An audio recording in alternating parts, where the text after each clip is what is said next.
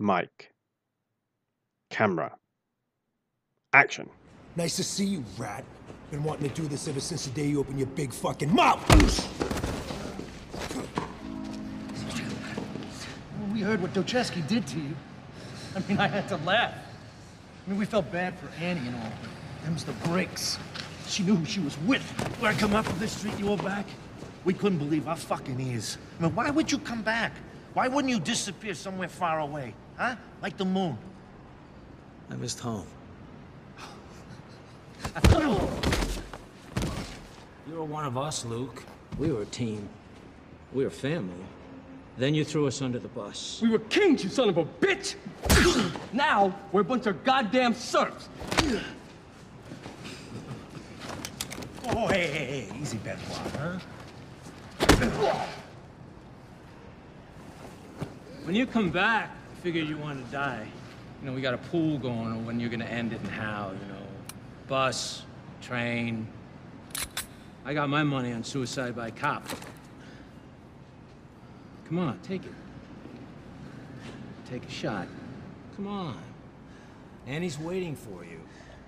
Question is, do you really think she wants to see you again?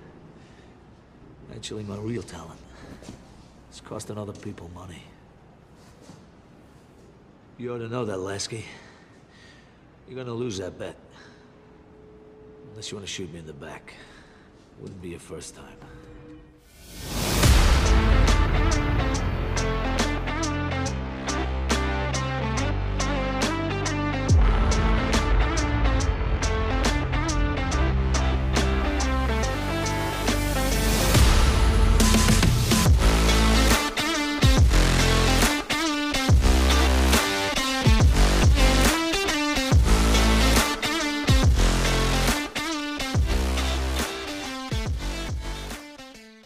Welcome back to Filmography, the show dedicated to watching every credited film from an actor's complete back catalogue, from past debut through to present day in chronological order. Each episode, I'm joined by an esteemed guest to watch and discuss the next entry from their focused filmography and consider how it ranks amidst their career and whether we can trace any typecasting trends or topic traits or theatrical tics. For episode 28, I'm joined once again by the 20th Century geek Scott Weatherly to discuss the 28th big screen appearance of the Stath in the propulsive actioner Safe. We watch, Safe. you listen. Yeah, Stath in Safe. And hopefully you are watching along too. Scott, thank you for coming back on. This is obviously a swift reappearance, which is great news. You've always got a lot of interesting insights into films, and often, we've spoken before, I like how you can fix those little problems. But Yeah, I would say, I think. No, go on. You go. It's your show. You go first. The tough one. No, but you're the guest, so that's why I want, I want to hear from you. I was just going to say, I mean, we discussed this slightly just before we started. I think this is an underrated entry from the Stath. Wow, now I'm doing it. An underrated entry from the Stath is Safe. Christ, Yeah, it is a mouthful. Eventually. Yeah, it is. I agree with that. This was this called? Is this one of the ones that's called Redemption elsewhere, or is that another one? That's Hummingbird. Right, that's Hummingbird. Okay, because this could be called Redemption, It would fit perfectly well. This has a real sort of like late 80s, 90s feel to it. Like watching this, I was like, okay, in my head, I was like, yeah, the Stath is like the current. This was what is this? This is 2012. 2012. So okay, that's like peak sort of the time for that. But if you took this back, like, 20 years, could this be Stallone or Schwarzenegger or Van Damme or like any of those? I was like, yeah, this really works in that sort of like action chunk that would be like, it just works really well. But they've tailored it for the Stath in many ways. But no, I really enjoyed this. I really enjoyed this, like surprisingly so, actually. I think it's interesting because when we did Blitz, we sort of said sometimes when you tailor a movie to an actor, that can steer it in the wrong direction. Action, we like Blitz, we like the Stath, but something about that didn't quite connect. Maybe he wasn't older, and we were saying we'd like him almost now to be in it again. But here, the tailoring for the Stath, I think, has really worked. Other than the fact that they've made him American, but I wrote in my notes that this is like a 70s protagonist character in an 80s movie plot with a 90s aesthetic. It really feels like it hits so many That's different perfect. That is perfect. Describes it. Yeah, yeah. I've also noticed what I say. You say about this is obviously the state doing his thing, and you say they've made him American. He is very much in that Sean Connery mold, though, isn't he? That like no matter what he's doing, he mostly sounds exactly the same. 100%. And it's gone away for a while. I can't remember the last time he did his faux American accent, but yeah, he's I been think it's asked to because do he it made again here. enough. Well, he's a bit like you become unless you like like Schwarzenegger had no chance. It was just like he was all like the script had to make justification as to why he had that terrible accent, not Yeah, terrible and accent, but Van a strong Damme as accent. well, of course. Exactly.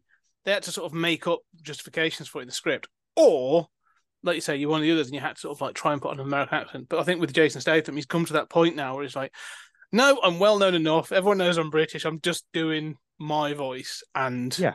be done with it. But I I love think that you're saying. considering, like, I was just sorry. No, go. Usually I'm not so bad at talking over, but I think considering where we ultimately get to with his backstory, there was an easy right around here for him just to have Yeah. a British accent. And it almost might have made it more interesting because we won't get into it quite yet, but like the initial thoughts of who he is, he could be English. The second thoughts of who he is, you'd be like, oh, why has he got that accent then? That doesn't make sense. But then when you carry on and you get like the third definition of who he is, then it could make sense again. So I don't know, it almost might be more interesting for him to have had this English accent.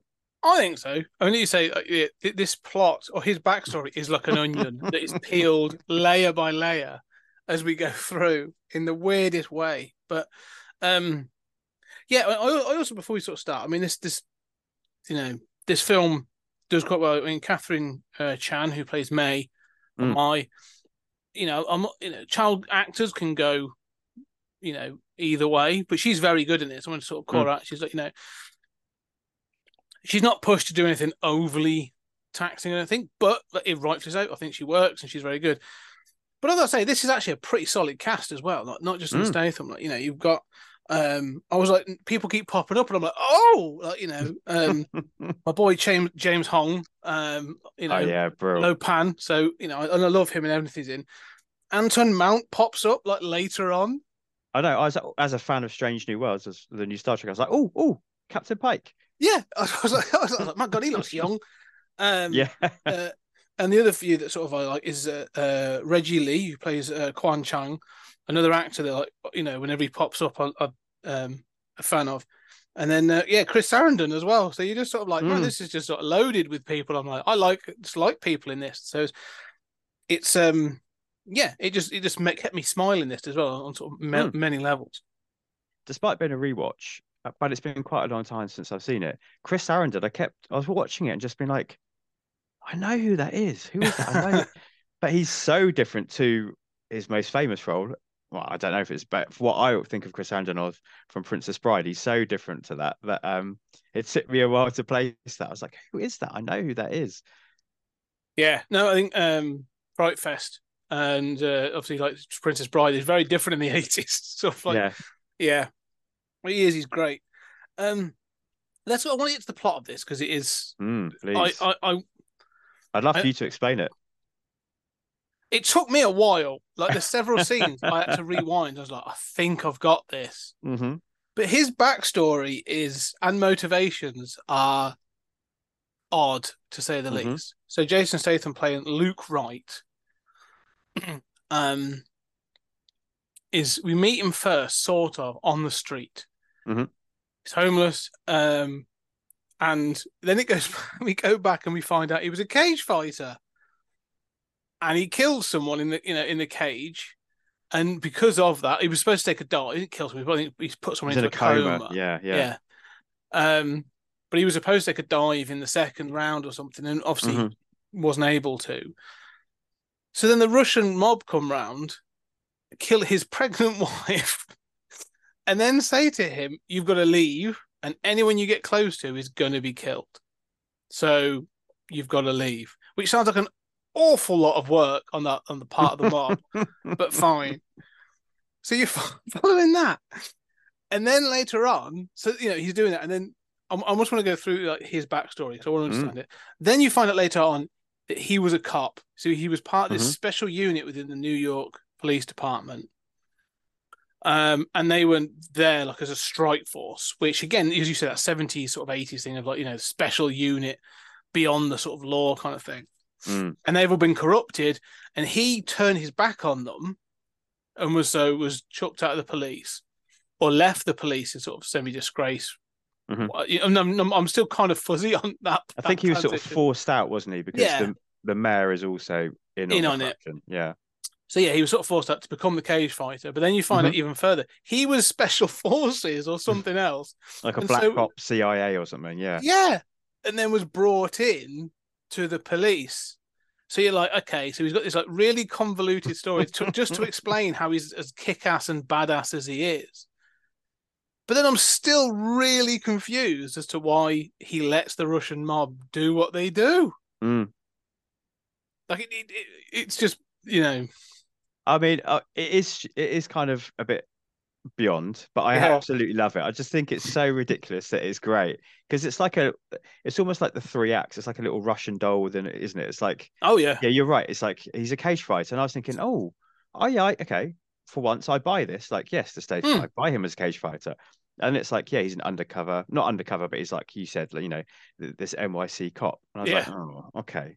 Bit tropey, and I buy that much less. Then, he's a special elite black ops. Oh, okay, I buy that again. I really enjoyed the journey I went on, which I thought was great fun.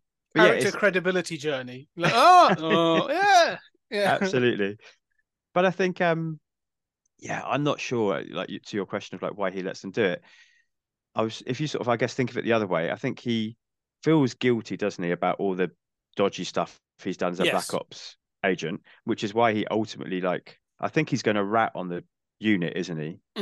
So they then force him out, and he becomes like the turncoat, and then that's why he becomes like a UFC fighter, and why he's willing to take dives and let people beat him up, because it's all about backwards punishment, isn't it? I think for what he's done before, being punished for those things, or what he sees as having done or not done, I think is the case as well. Like that's the thing I think. And the point of this, you say about he was going to rat and he didn't, and he just sort of walks away. So in some cases, I think it's a factor of it's not what he's done, it's what he's not done.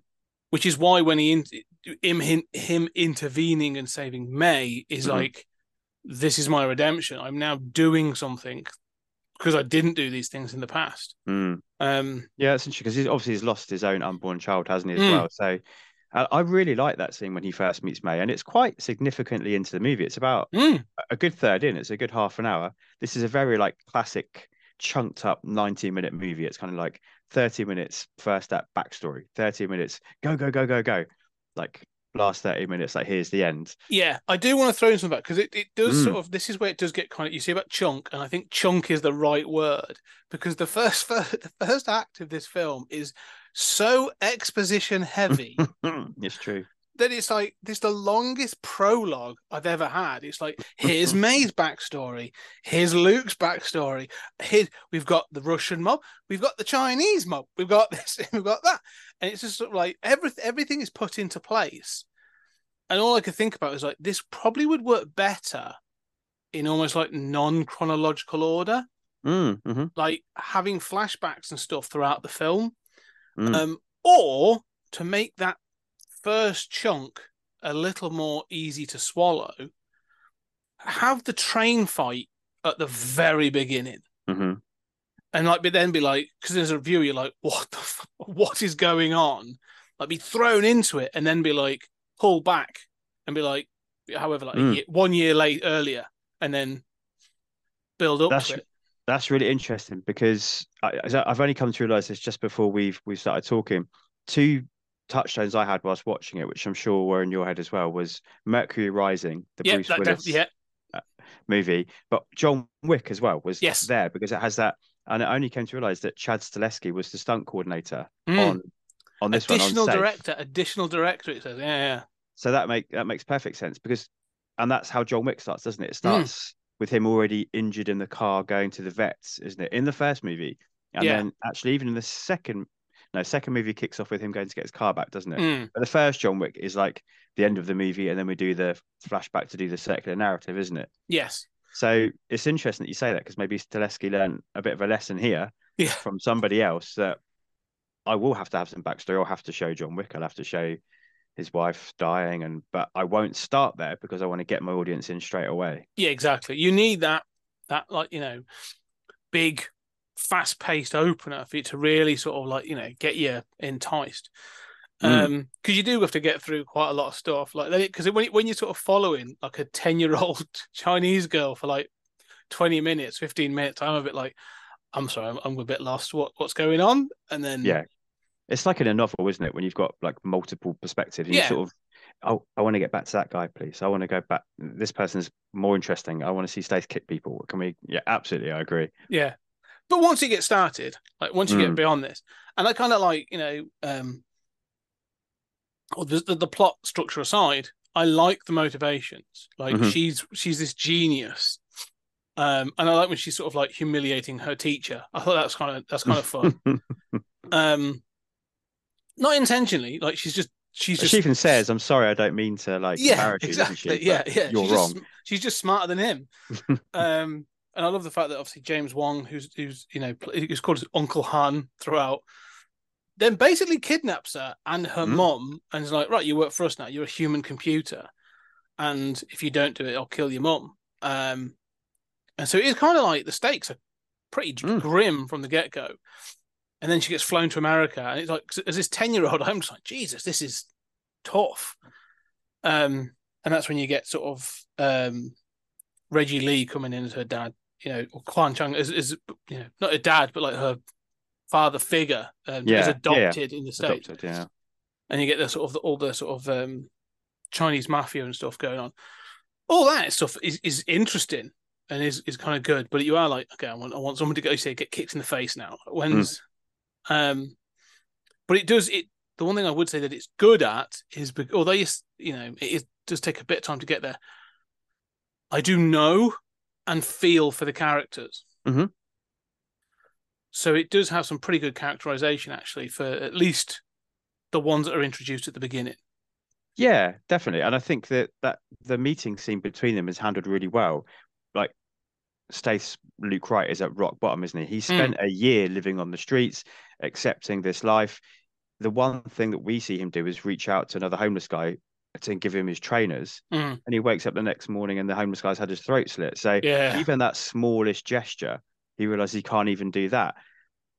And then he's going to commit suicide, isn't he? He's standing on the train platform, and it really looks like his character is committed to do it. And I really buy Jason Statham's acting in this scene. His eyes are bloodshot. He's crying. Like, I think it's the most emotionally powerful scene I think I've seen him do up until this point. No, I'd agree. I think one of the things as well is to sort of like, with Statham is he's not an emotive actor. Like, there's no grand, big, dramatic, arm wavy acting. But you can tell that he stood next to the on the platform next to the tracks, and like you say, he just giving off that energy of like giving up. Like he's slumped, and like I say, red-eyed and stuff, and it just feels like you're like, yeah, no, this feels like a broken man. Like he's ready to go. So no, I agree with that. I think he's actually good throughout this. I think he switches things up. There's like a gradual coming back to life, isn't there? Yeah, and you can really feel it in the performance. We know he's a physical performer, but I think the way he uses his body is.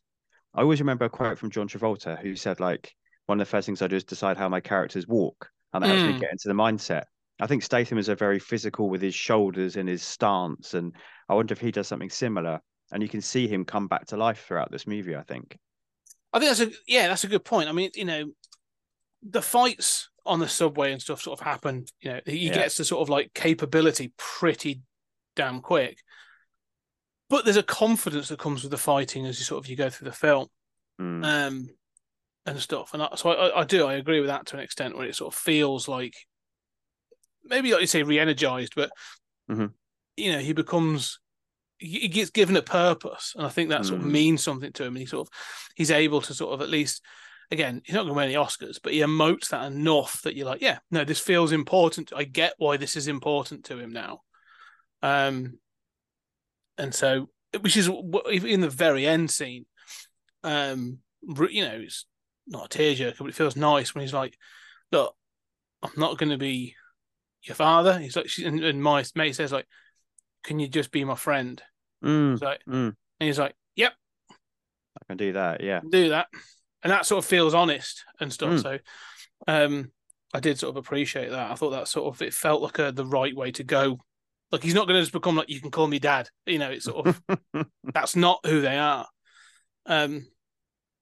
So yeah, but no, again, we'll get to some of the funny things I sort of thought were a bit silly in this one, but I would say that from the moment they kick off in that train scene, Mm. like the action in this is solid. It's well choreographed, well shot. Mm-hmm. You know, as you said, Chad, what's his name? Is it Stileski? I think you said. Stileski. Yeah, yeah. So, like, you know, it's clear, like you said, that link with like John Wick. Like, Mm. but this is well choreographed. It's well set up. And so yeah, you know, it's wonderfully over the top at times, and just the right amount of times. But the train fight is great.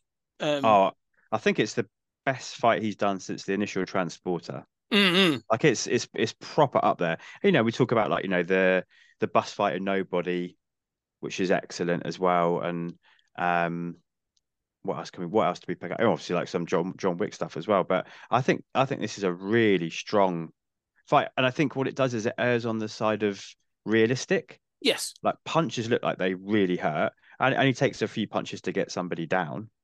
The only thing that throughout this movie that I think is a little bit hyperbolic, the amount of times he gets hit and kicked and knocked down, not once does he ever bleed or bruise Luke Wright. No, He is right. like a superhuman man. Yeah. And this comes to one of the things that I was like I laughed out loud at when watching this film. So at the moment we'll get to some of the relationship. He's about to face off against Anton Mount's character at the end. Mm. And what's his name? The character's called I forget now, but Anton Mount's character. Alex, there you go. Yeah, it's quite Alex like a Rosa. nondescript name, isn't it? Yeah, but he's and he's from sort of like you find out he's from Luke's past, and they have a sort of shared history. But as this sort of Luke appears, he's like, "Oh, Luke, you look like hell," and then it shows like Statham. I'm like, no, he just looks like Jason Statham. Like, if anything, he looks like he's just kind of stepped onto set, ready to go. Like, there's no like blood. He doesn't look bruised or disheveled. Like, you know, I'm like, yeah, you know, this is someone who's supposed to have been living on the street for over a year, and he doesn't. He has stubble, but not a beard. Like, Sure, yeah. And his body, he's been working out whilst he's been on that street, that's for sure. yeah. Oh, well, look, I'm always willing to give that. Like every action star, when they're ripped and they're like, you know, I've given up on life, and you're like, really? I'm not sure that's the case. However, that was one of the things I was going back to the start of this film. Like, obviously, you know, there's Statham's face. Like, that's it's the money shot. You want to know that Statham's in this. If I was the one thing I would have done with this, I would have sort of held up that mystery a little bit. I think would have been, there was a film called The Stranger from the early 2000s. It's a Stone Cold Steve Austin film, and Austin moves in a very particular way, so you can always tell it's him. But at the start of the film, they have this bit where like there's this homeless guy, and he's like got a big beard, and he looks all sort of like messed up, and he's sort of talking sort of kind of confused and stuff. And he gets into a fight and beats the crap out of these guys. And you find out that it's obviously Steve Austin, and he has to have a shave, and then all of a sudden he's bald and got the goatee and all that other shit. And I was kind of thinking about that watching this, going like, I'd rather this if like Statham had been like an absolute mess at the start of this.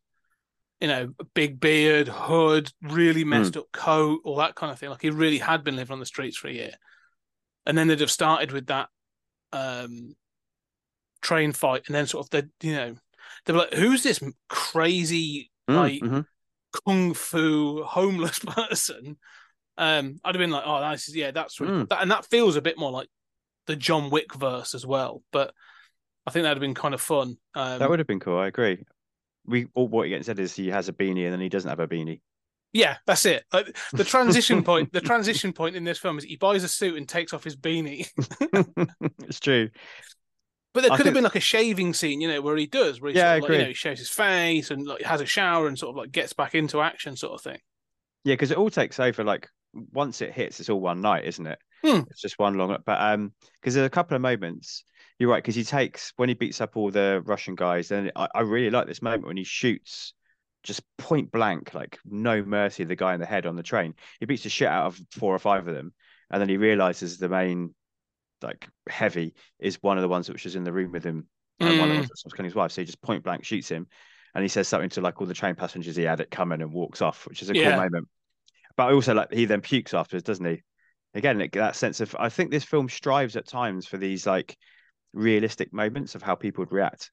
But so that happens, and he steals his wallet, doesn't he? And that's why he buys the suit and he rents a hotel room. And there's a moment where May says to him, like, he says, "Oh, I've had a wash, but I could do with a shower." She's like, "Yeah, you could. You stink," which would make sense. He's been homeless for a long time. But just before that, he's had the hotel receptionist really flirting with him, like, "Hey, and the mister." woman he bought the suit off. Exactly, yeah. So presumably he still stinks at that point because it was actually earlier. But just because it's Jason Statham, they still maybe when he stinks, maybe he just sweats like Old Spice, like he just smells. The pheromones he gives off are just That's it. pure, Just pure rugged Statham is enough. Like, yeah, I know what you mean. I thought the same though, because it would be better if there was more of a transition. You know, I'd love that in this. I think it would be good. I mean, I'm not going to take anything away because I did really enjoy this film, but he never feels homeless enough, especially when they show him next to other homeless people. Yeah, definitely. No, I agree with that. But as you said, you know, he's the moneymaker, isn't he? So they wanted that handsome mug all the way from the start.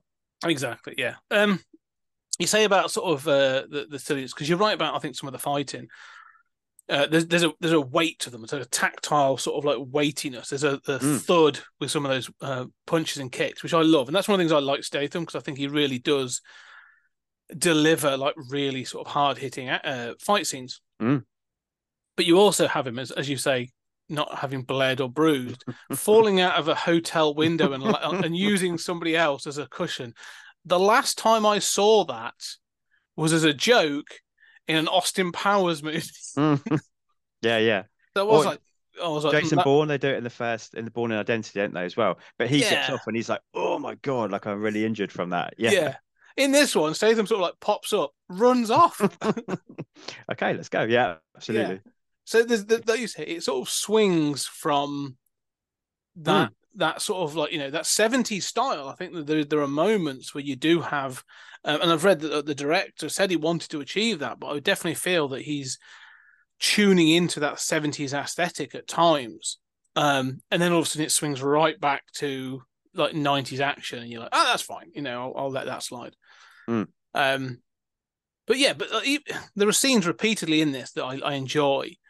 And one of the things is, because I recently watched all through the John Wick series, obviously, you know, with 4, so I was like, okay, I'm going to watch all of them. And one of the things that sort of like that's an action fantasy film. Like that film does not exist in the real world, right? No. For obvious reasons. I mean, I'm not just talking about like just the Continental and stuff, but the fact that like for everything that happens in there, there's only one policeman in that film in the entire like 4 films. Like the police never turn up at any of these sort of shootouts and fights. At least like the police get involved in this film, and it's obviously a big part of it. And you then get the corrupt police, which again feels like a very sort of 80s thing. That, you know, that sort of feels a hangover from the 80s, which again I love it as a trope. You know, everything from, I think it's like the second Dirty Harry film had it, and you know, it sort of feels similar to like Lethal Weapon, and those kinds of films have all had those things in there. So I like that there's that element that, you know, obviously starts to pull those strings together. It's I think the thing is, this film, what is this film, like 90 minutes? Yeah, it must be pretty dead on, I think. Yeah, it's so dense at times. That like when you learn that Luke, because you don't even learn his name at first until about halfway through, and someone identifies him and says it was Luke Wright, and I'm going like, and they say it like it's meant to mean something. Yeah, it's one of the crap cops, isn't it? Yeah. And he's like, it wasn't just a homeless guy, it was Luke Wright. And I'm going, cool. What does that mean? And so yeah, there's those sort of things, but it's so dense where you sort of like, it keeps adding characters. And I love that it's trying to have a complex plot, and it's trying to be intricate, you know, with all these different sort of elements. But because it's so dense, like, you know, so it's his plan at the end. So, to get to the plot. So the key to this is May is this human computer. She can memorize massive long numbers and data and information sort of very, very quickly and very, very accurately. And she's been sent on this on this one day, she's going to be sent to 2 locations. She's given this number grid and she's remembered it. And then she's going to go to this other person, recite the number, and then this other person's then going to give her another number, and then she will then bring it back and she'll then recite it back to Uncle Han. And they're like, okay, well, what is this? What is it that's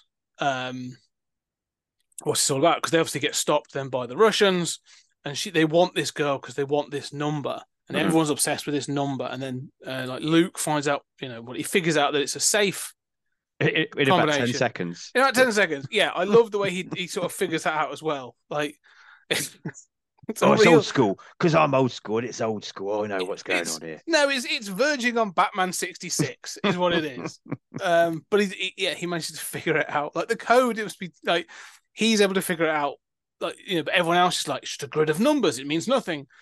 But it's a combination to a safe, and then she was going to get this other combination, and basically she was going to deliver the combination that was going to allow someone to have $30 million, and in like sale of a drive that was going to give all this information about everybody in New York, basically. All the people who are corrupt that you can pay off, and all the other sort of like back channels for money and everybody else that's involved and stuff. So basically it was sort of like a group of, like a whole swath of information. That's what's up for sale, and that's sort of like the crux of all this. So it's so when you get to Jason Statham's or Luke Wright's plan at the end of this film, because you've gone like back and forth, everybody's involved, the Russians, the Chinese, the police. And he's a May, and then she gets taken again, and he has to get her back. Yeah. So the way he wants to get her back, though, is basically sort of like to hold all the cards. Mm-hmm.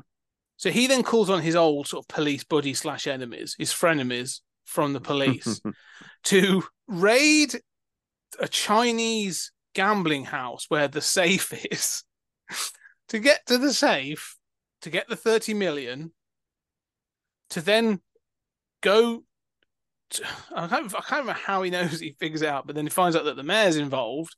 Mm-hmm. So he then goes to the mayor's mansion and basically beats on Chris Sarandon, who's playing the mayor, to get the disc with all the information on, the memory stick or whatever, and then holds all the cards, and then basically, I've got everything, give me May back. That's not where, because he says to the mayor, like, I know you were involved, and the mayor's like, well, how do you? And he says, because that's not where the money is going to go to initially, because he says, I know you'll have a second disc. There's no way you'd give this information away and not keep a copy. So he actually gets like the copy, doesn't he? He doesn't go to the other secondary location as such. That's right, yeah. Yeah, you never find out where that is. He just gets, he gets the possibly the original, and the copy is what's failed, but there's a version of it. Yeah, and then he lets everybody know, and then decides to sort of like to kill everyone. Mm-hmm. And starts putting people in the boot of his car. But it's so sort of like, it feels like it should be very straightforward, but it feels so complicated. No, I agree. I think the main plot, Jason Statham saves May, is obviously very straightforward. But you're right. On top of his backstory, you're then heaping on all these different elements and all these different people. So you've got corrupt cops, you've got as you said, the Chinese mob, the Russian mob, you've got a corrupt mayor, you've got Anson Mount's like former op who knows him, and they've all got different agendas, and nothing's quite clear. And I think it probably did it a disservice when it came out, and that people probably sort of, particularly this era of Jason Statham, where it was quite straightforward. It was, for want of a better phrase, a safe period for him. I think this is probably a bit, despite all the good stuff, and the action is great, and I'd love to talk a bit more depth about that attack on the Chinese gambling house. But that's kind of, I think, what people wanted from him at this point. And there's character and story to this that convolutes things too much. I agree. Yeah. But you don't need it all. That's the bit that's kind of frustrating, is, I can imagine that sort of this, because this was written by Boaz Yankin, as well as being directed. And it kind of feels a little bit like he's kind of pleased with himself that he's made this convoluted plot. And I'm not going to sort of put him down for it, because it holds together just about, like, all the elements are there, like I was going through. But yeah, it feels incredibly convoluted. Like, the other thing that feels like a bit of a touchstone is Eastern Promises. The Viggo Mortensen is Cronenberg movie. That sort of came to my mind as well when I was watching. So I think probably because of like the trope of the Russian mobsters, and they're, again, a bit like John Wick, the aggressive, like, rebel son who does what he wants and doesn't listen to dad. But that film is pretty convoluted and complex as well in terms of people's real identities and who they are and what their plans but that's are. a drama thriller, though. Well, that's what I was going to say. Yeah. That's the difference in it. This wants to do that, but then have its cake and have Stace kick that cake repeatedly, and so that's where the problem is. It wants to be a bit of everything all at the same time, doesn't it? Yeah. The other, you say about touch points, Mercury Rising was definitely one. And that's a Bruce Willis film I think is underrated as well. I kind of enjoy that film. Another Bruce Willis film that came to mind watching this was 16 Blocks. Yeah, we've spoken about it before, haven't we? Yeah. Good movie. Another film I think is underrated. Again, that sort of thing of downtrodden,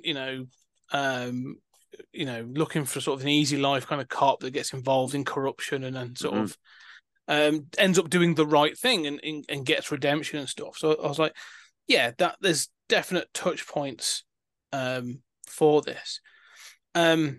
I just want to touch on sort of, like you say, who, you said that Boaz Yakin, he's done a number of things, but he's done a lot of writing.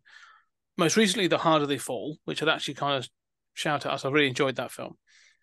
But his first two films, what I really want to point out, talking on the action genre, he wrote the 1989 Punisher, the Dolph Lundgren Punisher film, and then followed it up with The Rookie, which is also a bit of a guilty pleasure for me, which is a Clint Eastwood, Charlie Sheen film. So he's he's not it's not that this genre is unknown to him, and especially being straightforward. I mean, if you watch those early films, they are very straightforward. Like, and the Punisher in particular has got like this whole revenge, thing, and all these other bits and pieces in. So yeah, it's I think he's piled quite a lot in on this one, that I don't think needs to be there. But as you said before, as you were mentioning about the Chinese raid, it does sort of facilitate a variety of fights, which is the bonus side of this.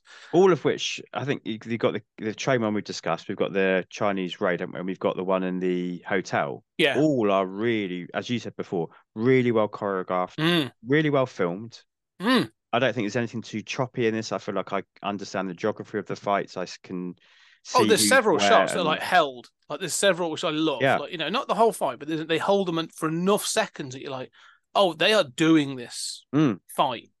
And there's a little mini one in the restaurant as well, isn't there, when he goes to see the Russian son. So, yeah, I think this little car chase actually as well, isn't there? Which reminded me, I just did To Live and Die with LA, To Live and Die in LA with Dan, with Spider-Dan, because that was another car chase where it's against the traffic. Yes. And all of these are little, like, quite efficient and kinetic and exciting and well directed. At times it had like a Michael Mann-esque quality.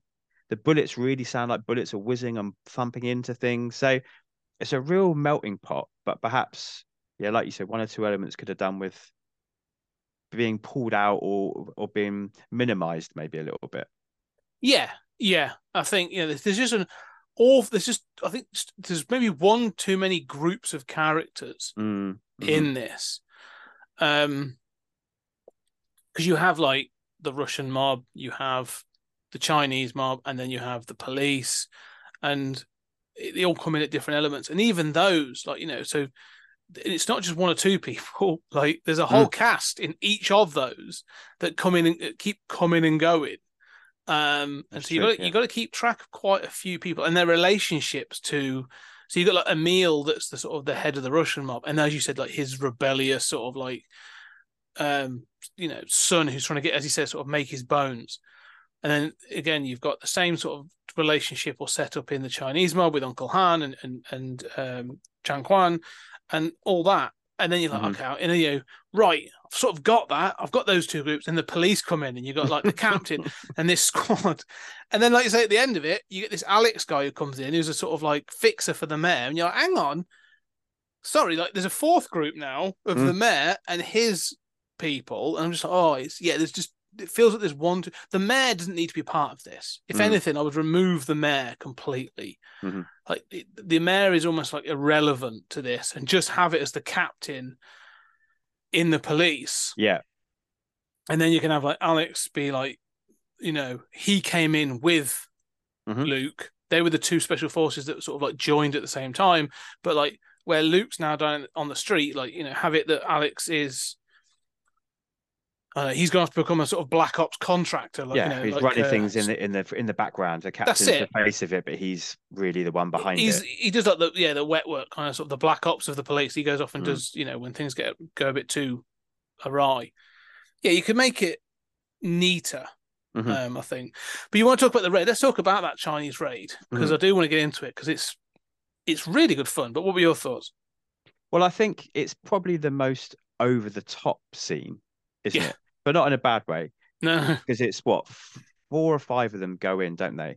And they absolutely annihilate this like room of like Chinese triads. I swear the triads, I suppose, but Chinese mobsters. But there's just, again, I think it's really well captured. I think the way that people it feels quite surgical. It feels quite realistic that these are people who know how to do this, where they're like peeking around corners, and it's almost like a first-person shoot 'em up at times. And that computer game continues, because they kind of go down a level down to the safe, and then we get the double crossing. So I think there's that excessive nature of it, but which really, there's just a moment that stands out to me. There's a moment when some Chinese mobsters hide behind a table, and you sort of see the look on Stath's Luke Wright's face, and he's like, all right. And then he shoots loads of holes in the table, which kills them. Yeah. And and it's just hilarious, because we're so used to seeing like people holding up a thin tea bit tray. of wood. Yeah, exactly. Yeah, and the bullets ping off and they're perfectly safe. Or like you got these soldiers in World War II who are wearing like specially designed, as they could then, specially designed equipment, and they're getting shot and killed. But this tea tray, that'll do it. Or this bit of MDF, that'll be fine. So I think again it does this really interesting thing of like combining the excess with the kind of realistic, and I think it toes that line really nicely. I agree.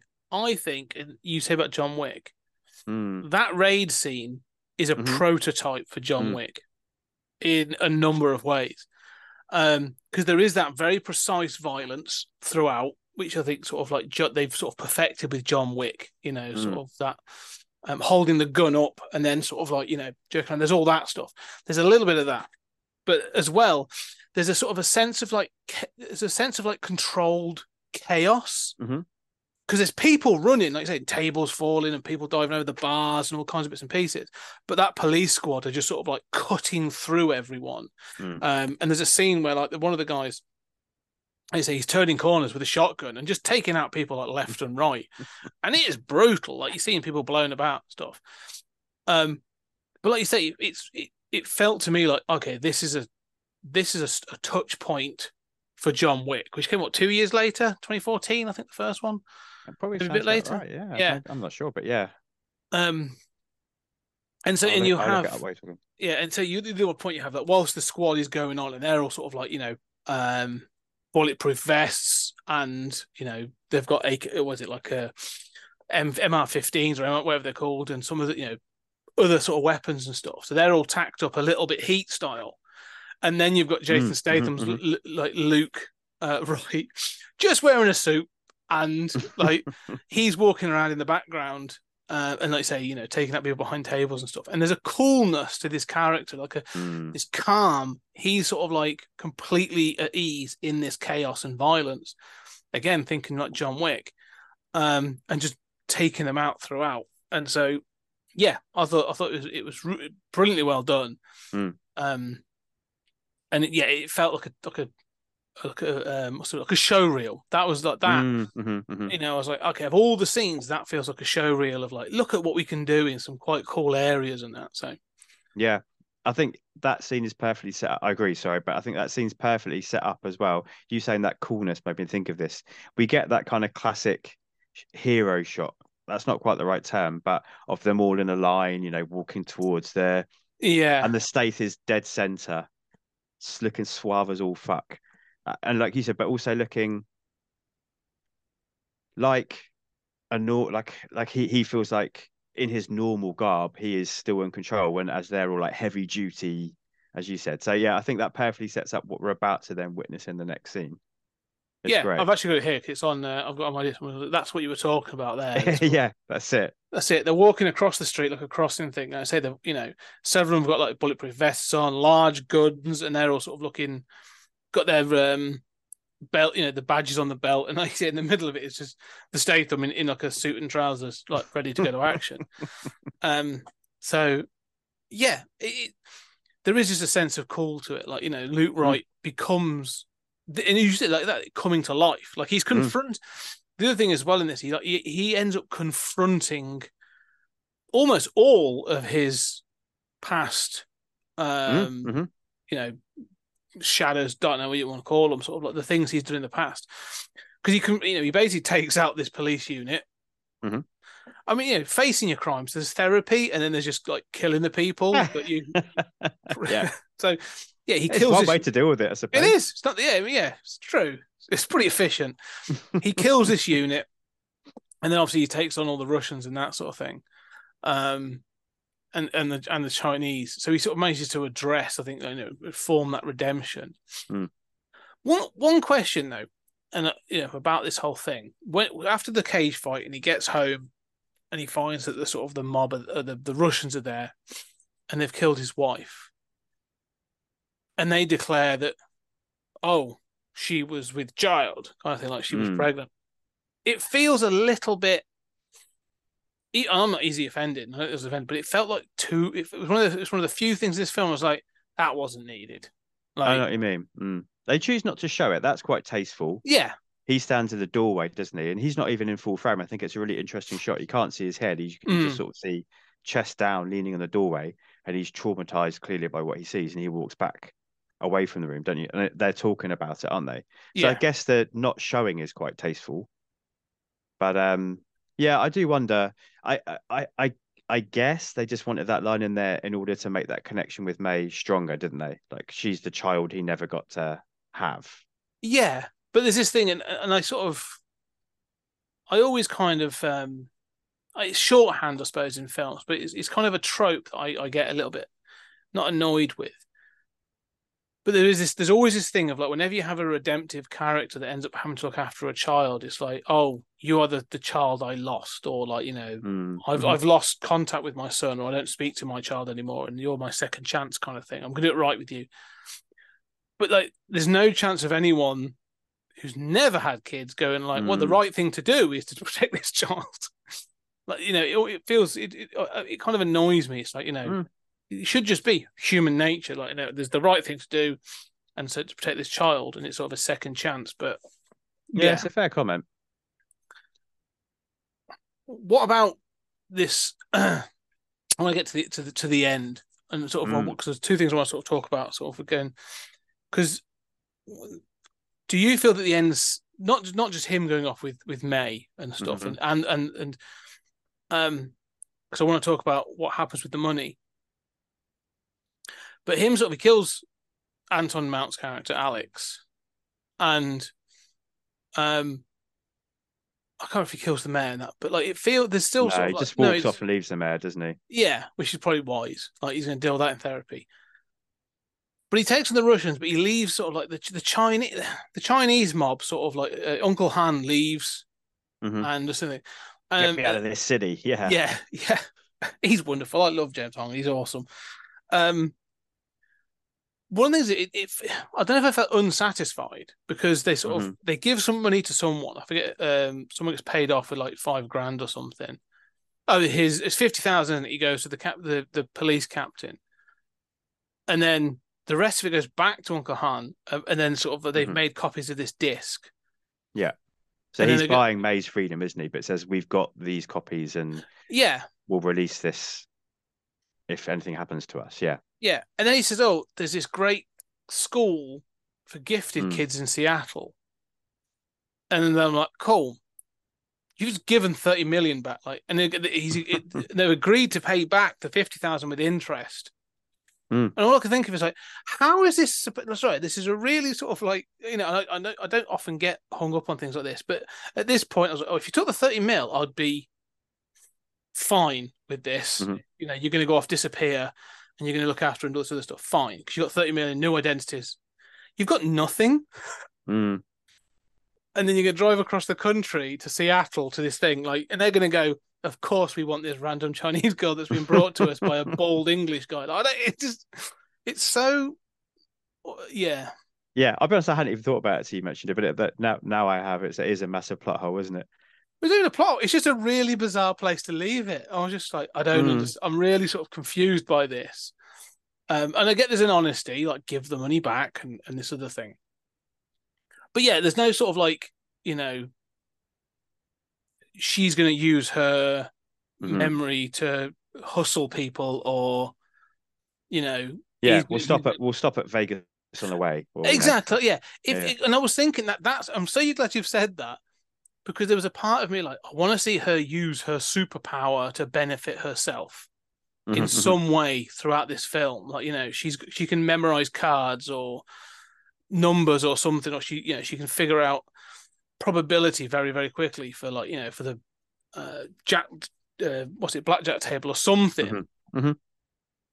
And because that would have been like, and she could have been like, I can find money for us, sort of thing, and that would be it, and we'd know what she's talking about. But it just felt so random. They were just like, we're going to drive off. No, I agree, and I think again, it's just a line, isn't it, that she could already been, because we cut to the next day, don't we? Or later that day, I think it is, and he's coming out of this. He's coming out of a bank, and it's the 5th disc they've planted, isn't it, somewhere? Yeah. So she could have been off, or they could have been off doing something. So it just needed a drop line, didn't it? Yeah. I just suddenly realised they're in New York and they're going to Seattle. Cross country. Vegas would be a pretty big detour, wouldn't it? But you got Jersey's next. That's what I mean. Yeah, they could have done something like that. Just like, we've got this from last night. This will keep us for now. Absolutely, we'll find somewhere on the way. Yeah. The reason it stood out to me as being so odd is because so much detail went into backstories and plot that I'm like, it's almost like Boaz sort of got to the end and was just like, I'm done. Like, I've run out of things to do. I'm just gonna we're gonna tie it up with this, with this thing. But that was the reason it stood out to me, because I was like. And even like they're giving the money back, and there's other bits like it's saying, "Oh, we're going to pay back the 50,000 with interest." I'm like, "Wow, there's details here," and then it just sort of stops. We're just like, "No more details, just fantasy fabrication of traveling cross country to a school for the gifted." Yeah, it just made me laugh. That it stood out quite strongly to me. How did you feel about the scene before with the kind of final face-off? Because that is obviously handled in a non-conventional way. Do you think that worked, or do you think that was a bit underwhelming as well? I think that's probably one of the underwhelming parts of the film. Again, Anton Mount's big guy. He can sort of, I don't know how. I don't think he knows martial arts or anything, but I'm pretty sure he's athletic enough. They could have done something. But it felt like that should have been a showdown between. Which they set out even with a classic shot, don't they, with them standing on each side of the frame. It's all there, yeah. Which, I thought it was going to be that kind of thing. Again, going back to we've seen it with John Wick. I think there's lessons learned for John Wick. Because again, one of the things they do as well throughout that sort of thing, they keep setting Alex up to be the opposite of Luke. They're like, oh, he was brought in at the same time, but he's a corrupt version. He's become the fixer for the mayor. So he's still using his skills to do dirty work. Luke's looking for a redemption story. Alex is actually looking to continue and, if anything, grow his corrupt empire. Like, they should be opposing forces that come to that fight, where Alex is like, actually, I'm going to kill you, take the money, take the thing, and the girl, and I'm going to benefit over all of this. This is my opportunity to now set up my own empire. In fact, like Luke, you've cleared the way. You've taken out the Russians, you've taken out the Chinese. Like, I'm now going to go and do my own thing. Yeah, it feels like that should be a much more of a big moment. It's interesting, isn't it? I don't know how I feel. I do like the subversion. I think it's really interesting. And I know a lot of people took Against Glass, the final like Unbreakable Charlemagne trilogy movie, but I Mm. kind of like the underwhelming nature of that as well. I like it when people choose not to do the expected, which this does. We have the face off moment, and then from off camera, May uses the gun that because they both say, "I'll put my gun down if you'll put Yeah, your yeah. gun down," don't they? And May uses the gun that Alex dropped to shoot him from off camera, which is quite a fun moment, I think. So I like what he's going for, but you're right, you can't help but just because we're so used to having that final fight. And you think about some of the films which have done it well, like the Raid 2. Like imagine if we got our, Yeah, a safe exactly. version of the Raid 2 final fight. So you can't help but want it, can you? Well, the thing is, like, there's that thing about subversion of Hmm. expectation, right? And sometimes it can pay off because you sort of what is left behind. Someone like I'm trying to think of an example. I can sort of picture something a little bit in my head of like someone walking away from a fight and Hmm. knowing that the only thing that other person had was the fight. Like they've lost everything, and to be left with with nothing is even more of a humiliation. Like you can Hmm. sort of that sometimes is kind of satisfying, having ranting and raving in the background, like come back, fight me, all this other stuff. That can be kind of satisfying. But with this film, you've sort of set up the fact that Luke's been confronting all of his dark Hmm. parts from his past, and to have May shoot him, it sort of I don't know. I thought sort of about it. Does it corrupt her as a character? No, it doesn't That's really. interesting. Yeah. Like she should be kept not pure, like But innocent innocent of maybe. that. Yeah. Yeah. Yeah. Yeah. So for her to have killed someone in cold blood, like is fine. Like um, but it should if she was gonna. Well, you've seen a glimpse of her. You've seen a glimpse of this already in the film in May, because the moment when Reggie, what's his name, Quan Chang, like gets taken by the Mm. Russians, and the guy says like, look, you ain't gonna watch this. Like you may want to close your eyes or look away. And she's like, no, Yeah. like Yeah. I'm gonna carry Absolutely. on Yeah. watching. Like she wants to see him punished. Like, she's got a darker side, Mm. which is fine.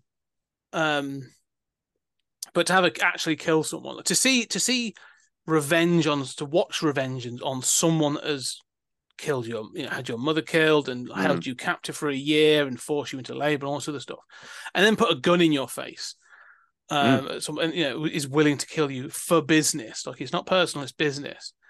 So to see someone, to be having someone take revenge on that, fine. I'm actually kind of good with that. But to actually kill someone Yeah. again, I'd Mm. rather have had the big fight, to be honest. Or maybe I'm just a glutton for that kind of thing. No, I am as well. But it's interesting, isn't it? Because I guess she doesn't technically kill him because Luke then shoots him a few times Yeah, afterwards, yeah, doesn't she?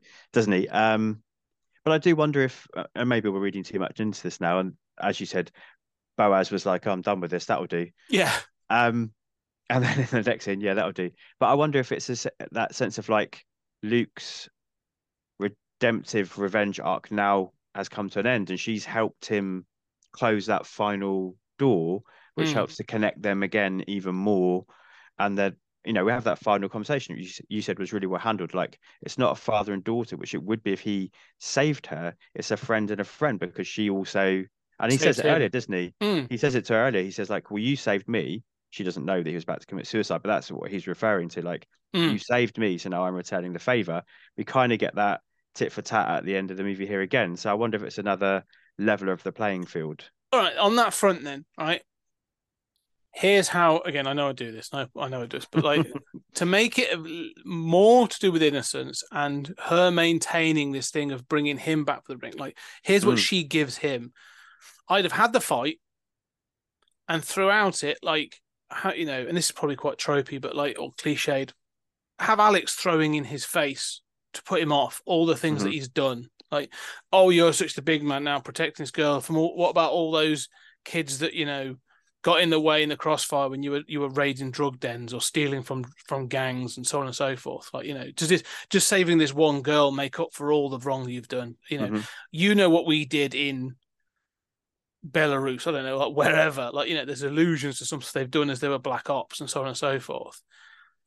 and have him sort of like, you know, lose it in this fight, Mhm. and then he sort of, you know, Alex down, he's giving him a kick in, and she's then stops him and says like, no, you know, he doesn't need to die. Like you killing him is now, this is a step too far. Like Mhm. step off. And her sort of again saving him from, you know, killing Going this over that guy. line. Yeah. Yeah, and she's a bit ridiculous because he's killed people like all throughout the film, but I know what you mean though, yeah. but like, you know, killing someone with his bare hands out of pure hatred, and Mhm. and she's going like, look, it's done. He can't come after us. It's done. You know, we've got everything. Let's leave. Let's just go live our lives. I think that would have been, again, the sort of her innocence in the situation being the light for him to, you know, to keep him from the dark. And that being the thing of like, he'll be her protector, like lone wolf and cub kind of thing. Like, you know, he's going to be the protector, but she's that innocence and, you know, brains and brawn, however you want to see it. Like, I think that's, yeah, I think it would have been more interesting for me to have seen that already. And you get a kick-ass fight at the end of it as well. I agree with you. And, you know, you should never have to do with this type of movie, which, you know, there are layers to it. I think but it really is a straightforward action thriller, isn't it? You shouldn't have to do that much work, I don't think, to find an answer to what is quite a simple question. But yeah, I don't know. I thought, like I said, I hadn't even really thought about the final scene. Maybe my brain was switched off by then as well. The one that stood out was like this felt like a definite decision made by the director, and I wonder where you fell on it. And I don't think there is an easy answer. I think it's an interesting choice, but yeah, it's conditioning, isn't it? I think you and we've watched so many of these movies for so many years that we're conditioned to want that final face-off moment. That's the satisfaction, though, isn't it? There's that payoff. I mean, can you imagine watching a Rocky fight and then the final fight was just like them playing tiddlywinks in the ring or something, or like, you know, they do like who can do the most press ups? Like, it's just you know, you've been building to this thing. Yeah. I often think of like Highlander as a really good example of this. That you know, and I always think it's funny that film starts with wrestling, which is obviously, you know, the choreographed of building up the fights.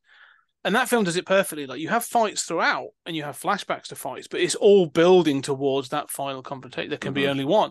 Like, it's building to that confrontation. And the payoff fight, I always think, I love that film. And I think the payoff fight is really good. Agreed.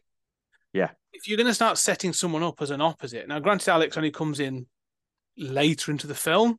You could have brought him in a lot earlier, set it up more. But if you're going to set someone up as an opposite, then you need to have those two people as opposing forces have a confrontation.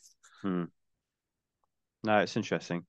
Yeah, that definitely could have been introduced earlier, I think, as well. Because even when he's first introduced, it feels like he's just an aide to the mayor, doesn't it, for quite a long time. Again, that's more like drip-fed information, which I suppose is interesting. But in such a tightly timed movie with 4,000 other characters, as you said, here's another new guy. And yeah, if I don't know where I would have put him earlier in the film, but for there to be that greater weight, we would have needed him much earlier on. I think there's the ways and means. I mean, you know, this is what I'm saying. Like, I think the mayor is one too much, and as you say, you need Alex to be almost like an addendum to the police unit.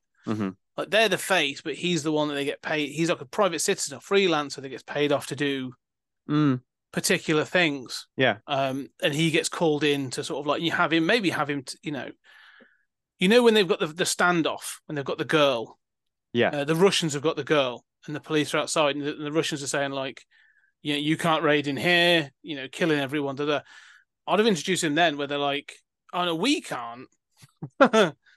Yeah, but our boy can, and have him, you know, have someone else break in and like stealth in. Yeah, because you do have the captain on the phone earlier, don't you? And you don't know who's talking to, and of course, if we then find out that's the mayor, so again, that could have been another leading, couldn't it? Like this mysterious voice at the end of the phone. Yeah, that would have been a nice fix. Yeah, and because I think then you could have had, like, say, that opposing force and have him, you know, them have a real history. Which they do, but there's just not enough of it for us, is there, to go on? That's it. Yeah, I think it cuts some of the stuff out. I mean, I'm not going to say add more time. I think the 90 minutes is enough. But yeah, definitely you could clean this up and do a bit more here and there with it. But not to bring it down. I still think this is, you know, you've done more Statham than I am, but I've really enjoyed this. This is a sort of a bit of a standout, really, and it's good fun.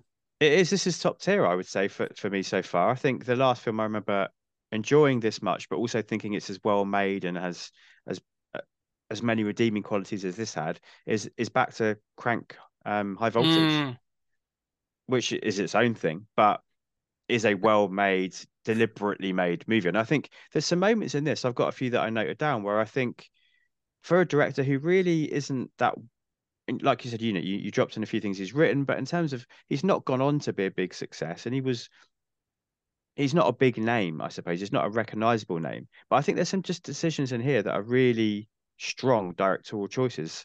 We mentioned the scene when he's on his knees and the Russians all are around him mm. discussing, their plan for him. And as you said, crazily convoluted that we're going to stalk you for the rest of your life.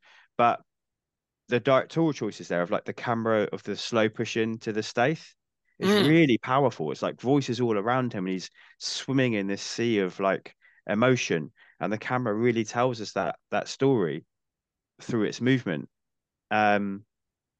Really simple, but like the way he disappears into the crowd a little bit later when he's now a homeless guy, like a really nice shot where he like disappears into the crowd. Again, it's used in quite a lot of movies, but just handled But really it's, well, I yeah, think, here. And when they're in the getaway car and there's a moment when the car's accelerating and the camera pulls backwards at the same time, almost like a reverse dolly zoom, like in Jaws. mm, Not, but again, it just adds a little moment of acceleration, of pace, of so there's just these little moments of choices which I was watching. I was like, oh, that was a really good choice there. That really helps to aesthetically and visually tell the story. So I was just surprised that he wasn't somebody who has gone on to do more of this. We're talking about John Wick and Chaz Stahelski, and when you go backwards and you look at all the films he worked on, you're like, oh yeah, that makes sense. And oh, of course that was him. And I can see that touchstone of his in there. And no wonder he's gone on to be such a big name. yeah, And I think, yeah, there was the potential for Bawajakin to do that too. It's really interesting. yeah. I think, yeah. I mean, he's been more of a writer than a director and stuff, and a bit of a producer. But yeah, like you said, there are definite choices being made here to sort of provide an aesthetic, and a type of London, not London, sorry, a type of New York that it's not quite so that it's a character, but it's definitively New York, and it's that New York I think I knew, or I pictured in my head from like 80s and 90s kind of films. This is the New York of like Die Hard with a Vengeance. Yeah, definitely. And we Um, discussed a similar thing with Blitz, didn't we? We said like Blitz was like the London version of that old 80s kind of grimy New York. yeah, And it's not quite that this year. I think Die Hard with a Vengeance is a great touchstone actually because of the aesthetic of it. It has that, definitely has that feel. yeah. It makes me wonder, so, like Jason Statham, obviously he's a very sort of modern action star. I mean, but I feel like he could have been like a Charles Bronson. Like if he'd have been in the 80s or the 70s, I think he would have still been a success. And I think he would have been a very similar kind of role. I think he'd have been that Charles Bronson, Clint Eastwood kind of, cop thriller kind of films of the 70s. Yeah, definitely. Do you think this would have done? You could do a sequel on this? Would you want to see Luke Wright and May, to 10 years later? I don't think I would. No. In that respect, it makes me. I mean, obviously, you can't do a sequel to Leon because of spoilers, what happens at the end of Leon. But in that sense, that feels like a complete story, doesn't it? And if you're going to get a sequel to Leon, you're going to get Matilda grown up, which I definitely would have watched that. But in that sense here, no, this story kind of feels done, doesn't it? That it feels like their life would be pretty calm after this, and he wants to put that world aside. So I'm not sure what that story would be. It doesn't feel like the kind of film that wants to have a sequel, which is quite refreshing. No, that's fine. I get that. That's true. That's very true. Well, the reason I say is because one of the things I've just mentioned there was Lone Wolf and Cobb, and we talked to a few others. And so, as I'm sort of saying that, I was thinking like like Logan maybe is another one sort of that sort of ilk. Would be like 10 years later, because Stath is now older and he's definitely a bit more gruff. Could you have it like where he has settled down? Still ripped because that's what he does, but maybe now he's like I don't know, have him as be like a sort of he's a football coach, or he does fitness training or something for people. We'll find an excuse as to why he's still ripped, but he He's a does that. lumberjack. I don't know. Yeah. Oh yeah. That's a great. Yes, What that would be it, wouldn't it? What people that climb up trees and do all the cutting of That's the trees? it. One of those kind of 100%. tree surgeon or something. That's exactly what he would be. Yeah, but I don't know, just something like that thing of the one more time. Like he's given it all up, and he has lived Somebody a life from his past comes back. or may comes across something like she's now working for the government. Like her skills are being put to use, and she comes across something and then gets kidnapped by CIA or ISIS or whatever, and then he doesn't trust that the FBI or whatever's going to do a decent job of finding her. So then you go the John Wick route, and it's like, right, well, I think I'm kind of back. Yeah. I think it could be quite good fun, but no, now you're explaining that to me. You're selling it, I think, and bring back like Chad. What's it? Straczynski. Chad Stahelski. Stahelski, yeah. I'm trying to find what would be under. For what? Sorry, I'm just looking at the crew. But do you know what? I always find anybody involved in stunts is the hardest thing to. Yeah, I agree with that. Yeah. I don't know why it's not more visible because so many films are so dependent on them. Oh, modern films, 100%. Yeah, and the role they play is so vital that you always have to like scroll and even when it's under like the stunt category on IMDb or something, it's just hidden in there somewhere. There's not like a celebration of. No. Yeah, it's ridiculous. The thing that you've just watched for an hour and a half was literally just brought together by these people. 100%, but I agree. I've decided I want to see Safe 2, directed by Chad Stahelski. That's what I want now. There you go. I'm putting it out there. I wonder if the Beekeeper is kind of Safe 2 by another name, looking at the trailer, because he is again another kind of like mysterious. He's a guy who looks after bees, but actually it's all a secret front for what his real skills are. Yeah. I'm kind of I ain't gonna lie, I'm really looking forward to that one. The trailer looks great and it looks incredibly silly. So I was like, oh, this is top tier Statham. Like this is. I think there's a good chance that one might be, mightn't there? Yeah. Yeah. And it's another film where they're like playing with the obviously the safe here has that kind of multiple meanings, doesn't it? It's about getting safe, but it's about cracking a safe. And I did wonder if his name Luke Wright was meant to be some sort of play. I kept saying it in my head as I was watching the film, like, is it about do the right thing? Yeah, but also like the Luke, something about the Luke. I couldn't quite find it, but like it's like look right or like. Yeah, I don't know. There was something in there about the name. I felt like they were trying to be clever, but I couldn't quite get what the cleverness was. Maybe it's I don't know if there's anything in the Book of Luke, right? Revenge or something like that. I don't know. It could be really obscure. Yeah. I bet there is, absolutely. Yeah, but no, I thought this was a really well made film. Actually, I'll see a sequel. What's your sold me on it now? Yeah. How do you do the ratings? So I always think of it within the Stath catalogue rather than the wider world. Yeah. And just nice simple 3 categories. Like, do we think within his filmography this is a classic movie which you've not had for a while? Like, is it one you really should have to watch amongst his filmography? Is it one that's worth catching, which is where you've landed before with Blitz, and the other category, which is completist only, which is what you gave War. Yeah. So you've been building up. So you started with completist, and then you went up to worth catching. Are we finally going to get for you a Stath classic? I think, yeah. I honestly think this is a Stath classic, and in that filmography, it's not, like you say, within the action genre, it's probably it's still up there, but it's not top tier. Yeah. But for a Statham film of this era, I think Safe is solid. I think you got to get through that first act a little bit, but once it gets going, like the action is solid. It's really well choreographed, and the characters are fun. I just think there's a lot going on, and I've poked fun at things, but no, I think this is a really satisfying film, and definitely watch this again. Mm. And in the and that's I think it's been a real run. So the last four, which all Mm. came out in 2011 actually, which Stay seems to do this, yeah, these bunching togethers. So the Mechanic, Nome and Juliet, Blitz, and Killer Elite all were worth catching, according to Mm. all the various guests, you being one of them.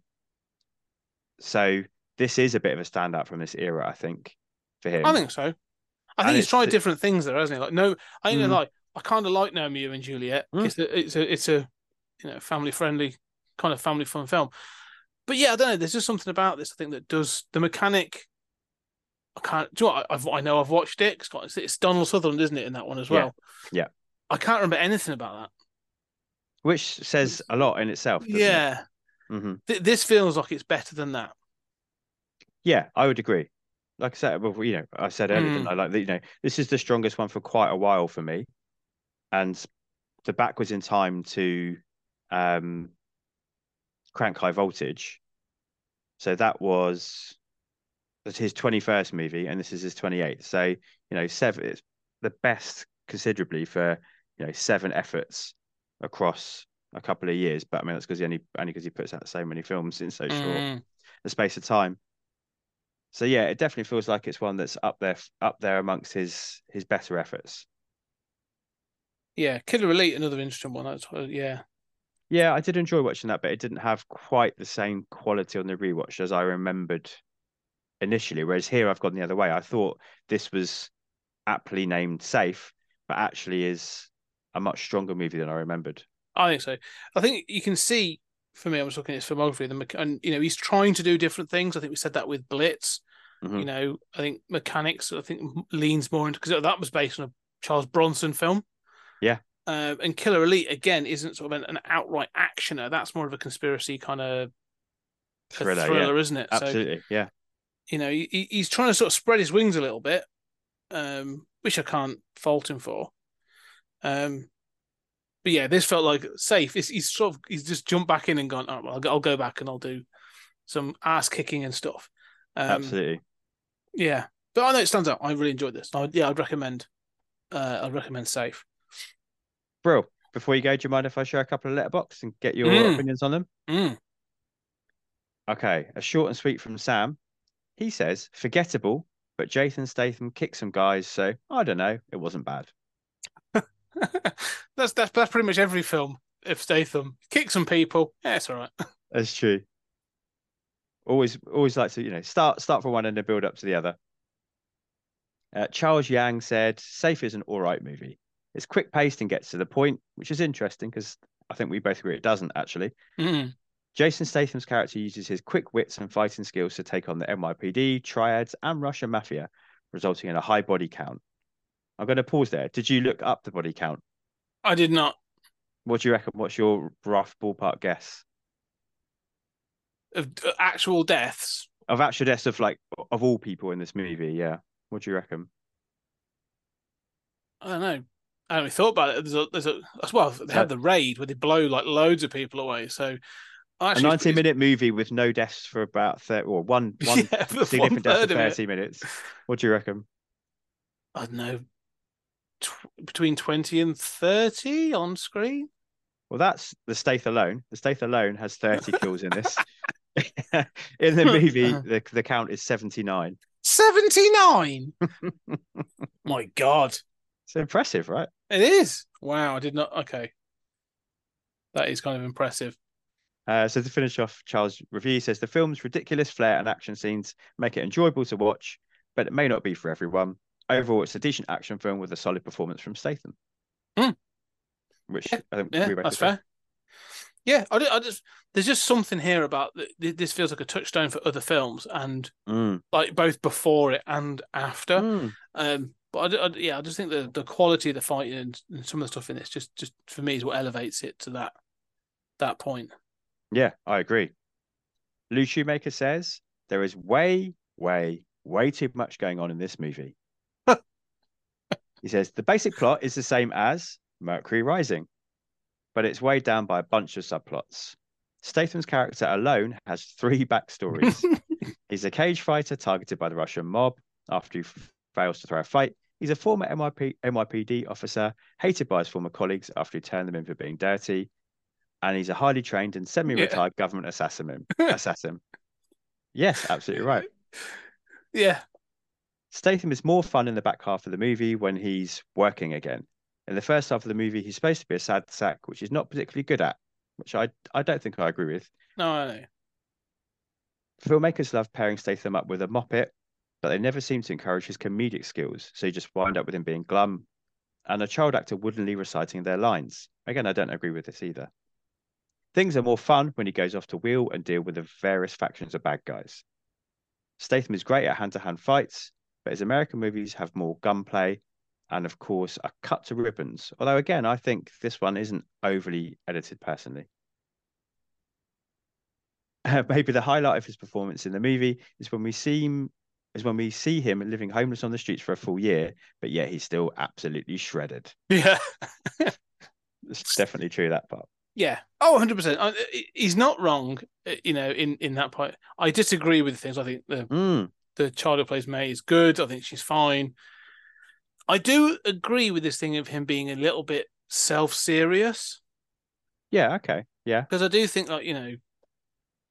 he can be. I think as he's got older, and you'll see, I think as you get into later films, I think you'll sort of talk about this more. He's become more comfortable with sort of like being sarcastic or, being a little bit looser with some of his sort of his acting decisions and stuff. And taking the piss out of himself and choosing roles which allow him to be a bit more on the silly side. Yeah, that's totally fair. Yeah. I mean, you wait till you get to Spy. And absolutely, that sort of thing. Yeah. But even Operation Fortune is like him playing with the persona that he's become, and so is the Meg, of course. And that's interesting you say that because in Killer Elite, which is the last episode, I think it only came out yesterday, as of this recording, which is weird because of timey-wimey stuff when this comes out. But that was the first time I've read interview stuff with the Stath where he came off a little bit poorly. There was a particular interview where he just came off of like, well, of course I could do those stunts, and of course I'm this guy. Don't you know this about me? And I've never really seen or heard him be that way before. So maybe he is in a bit of a self-serious phase of his career. Yeah, I think that explains everything the films you've seen. You've seen like Crank, like High Voltage in 2009, which is off the wall crazy. And then he's got the Expendables, but even in that, like, he's in the shadow of like Stallone and others, and so he's trying to sort of live up to it. And then you get the Mechanic, the Blitz, and forgetting Romeo and Juliet, the Mechanic, Blitz, and Killer Elite, which are all trying to do something slightly different, be a bit more serious, a bit more. No, I did want, as soon as you said the Expendables, I did wonder, you know me, I love Sly as much as the next person have been that age that we all are growing up in that era watching his movies. But I do wonder if, well, Sly picked me for the Expendables and I am the next guy. And maybe, Sly's whispering in his ear about how good he is and what he can represent and the films he should be doing. I do wonder if there's a little bit I of think there's definitely a part of it at this era. Because again, like, you look at the cast, he's second billing on Expendables. So he's under Stallone. And then he's next to like Jet Li, Dolph Lundgren, Randy Couture, Steve Austin, he's got Terry Crews, Mickey Rourke. You've got these like action, standouts, and there he's a second billing above Dolph Lundgren. Guy, yeah. So I do think I agree. I think there's something going on in this era, and even going forward, like beyond this, I haven't seen Parker in a long time in Redemption, but like there are a few that you're a bit like, yeah, okay, until you sort of, you start to chill out a little bit and you take yourself sort of a little. I think you even see it in the for a conversation today. I think you see it even in the the Fast and Furious films, where he sort of, like you say, he starts to take himself less serious, and it ends with obviously Hobbs and Shaw kind of being a fun but silly film for the future. But yeah, I don't know. This feels like his serious point. This was where he was sort of like, I think he was half expecting some sort of award maybe for something he was doing. Yeah, it's interesting. Maybe there's a little bit of ego going on here. Something's got into his head, and he needs to get to that. I mean, we'll get to a new classic. I'm sure we get to that next phase where, Spy, I'm sure will be one because suddenly I'm on a different page here. I know where I'm at. And I think that's another kickoff into a next phase of his career, which is around that time of perhaps now a couple of fasts in where it's like, I've done the serious fast stuff, but now I can start doing the silly and accepting the silly fast stuff. Yeah. Well, don't forget about also just like who he's acting with at this time as well. We've just talked about Stallone picking him for the the Expendables. He's just in Blitz. We sort of said about how good the cast was there. Paddy Considine, Gillian, proper actors. That sounds awful to say that, but like they're like thespians in some cases. They do stage work and all that kind of shit. So he's got that, and then he's got Robert De Niro, Clive Owen. You've kind of got a certain caliber that I think he's like, oh, I've made it. I am now top billing. This isn't. I mean, even for Safe. It's not just Safe, it's Jason Statham Safe. Yeah. No, it's true. I think it's interesting, isn't it? And that's that is the point of this podcast, isn't it? We're looking at how he's growing and how he's changing and what's going on in the stage in his career. And I think we're hitting upon something here, that this is a little era where there's something going on maybe off screen that we can look at being represented on screen as well. Yeah. Yeah. I do think one day when we get his biography or a kind of, and I think that would potentially happen, I think you'll learn a lot more about where he was at with some of this stuff, which I think will be really interesting. Interesting point. What's coming next for you then? So next is The Expendables 2, actually, funnily enough. So widely, I think, understood or believed or considered the best one of the Expendables franchise. And then we're into Parker, which I'm really looking forward to because, again, I've seen it once a long time ago, but I'm going to do a whole Parker complete journey. So I'm going to watch all the different iterations of that character. Cool. So obviously we've got Mel Gibson's Payback and we've got Lee Marvin's Point Blank, but there's these other ones that I've never heard of before that I'm going to delve into. I think there's one called Slaughterhouse or something like that. So that will be an offshoot. Obviously, that will just be for me for fun. But and obviously they're based all on novels, aren't they? So based on a series of novels as well. They are, which I've not read, and I'm toying with the idea of that as well because it's going to hit at the start of January for the release of that, and I would have finished my 2023 reread of all the James Patterson Alex Cross novels, so I need a new little reading project. So I'm toying with the idea of reading all the Parker novels. Could be interesting. To maybe try one or two. That'd be interesting to see what they're like.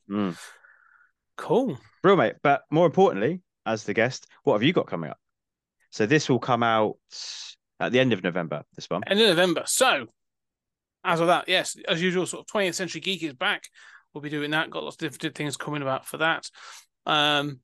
Keep that going to the end of the year. Then I hope we've got some big plans for 2024. Stories Out of Time and Space. We are still going through our Black Mirror, sort of full-on Black Mirror retrospective. It goes well into next year, so that's what will be coming.